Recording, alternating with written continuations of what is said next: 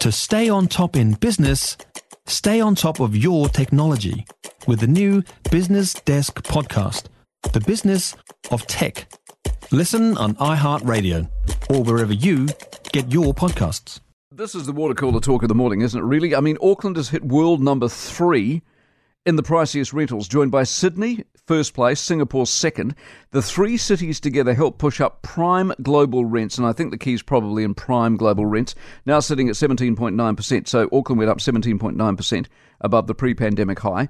Auckland got third, up 13% over the last 12 months. Now, the managing director of Aspire Property Management, Mike Atkinson, is with us on this. Mike, morning to you. Good morning, Mike. Thanks for having me. Not at all. The prime global rents, the prime. See, I've got a text here that says rental gaslighting, prime rentals. It could also be found that we have middle of the world rental prices, depends on narrative. Do they make a point or not? I think we have seen all the rents go up right across the board from the lower end right up through to the top end as well. So you would argue we are one of the most expensive in the world, and that doesn't surprise you? It definitely doesn't surprise me. I mean, we've got very high interest rates, and we've had a previous government that's put a lot of costs onto landlords, and they were told, hey, this is going to put rents up, and, they went ahead with those policies anyway, taking away interest deductibility and putting a lot of extra compliance costs on, so it sort of makes sense that we'd be at the top end of the scale. And so all that's happened is the more, as we've said on this program a million times, the more difficult you make being a landlord, one of two things happen. Either they pass that cost on to the tenant or they exit the market. Yeah, absolutely. And at the moment, this is what's happening is those costs are being gradually passed on to the tenants. Because what I find interesting about, do you know about Sydney and Singapore? And my question being, I understand why Singapore is expensive because it's tiny and there's lots of people. I would argue Sydney is a global city and it's a magnet. I don't see much of that in Auckland. Yeah, I mean, I'm not sure why we would be paying sort of Singapore or Sydney prices to live in Auckland. There's not the same level of opportunity here, so it doesn't really make as much sense that you would have to put as much money into the game to play here, basically. I'm also assuming that migration has played its part with all. I mean, you can't hide 118,000 people turning up in the country, can you? They've got to go somewhere. Absolutely, and that's why we're still seeing, even with these high prices, our properties are still renting on average about 14 days on the market.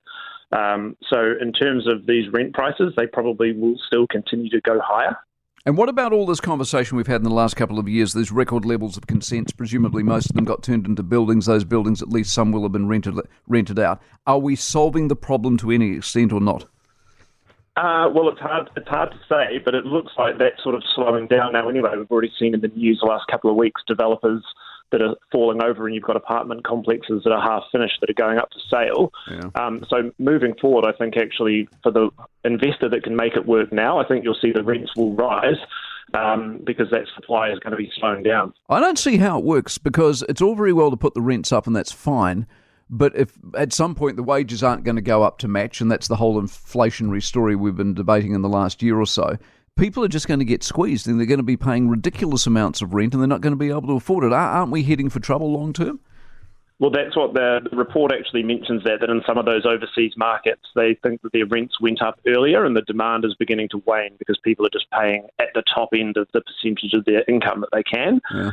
But I think New Zealand's just been running a little bit behind some of those other places.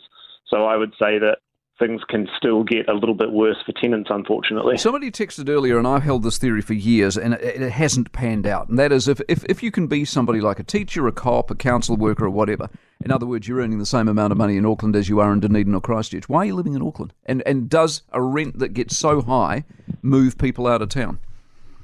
Well, I think at some stage it will have to. The economic realities, I guess, for people, and that's their sort of personal decision of how much they want to put into how much of their income they want to put into rent. But it must be getting very expensive for some people to be living in Auckland. Yeah, exactly. Mike, have a good weekend. Appreciate it very much. Mike Atkinson, Managing Director of Aspire Property Management. Goes back to the thing we had on Switzerland yesterday, where most people in Switzerland are renters.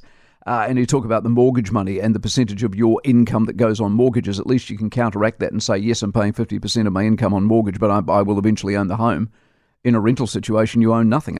For more from the Mike Hosking Breakfast, listen live to News Talk ZB from 6 a.m. weekdays or follow the podcast on iHeartRadio. If you enjoyed this podcast, you will love our New Zealand Herald podcast, The Little Things, hosted by me, Francesca Rudkin, and my good friend Louise Airy.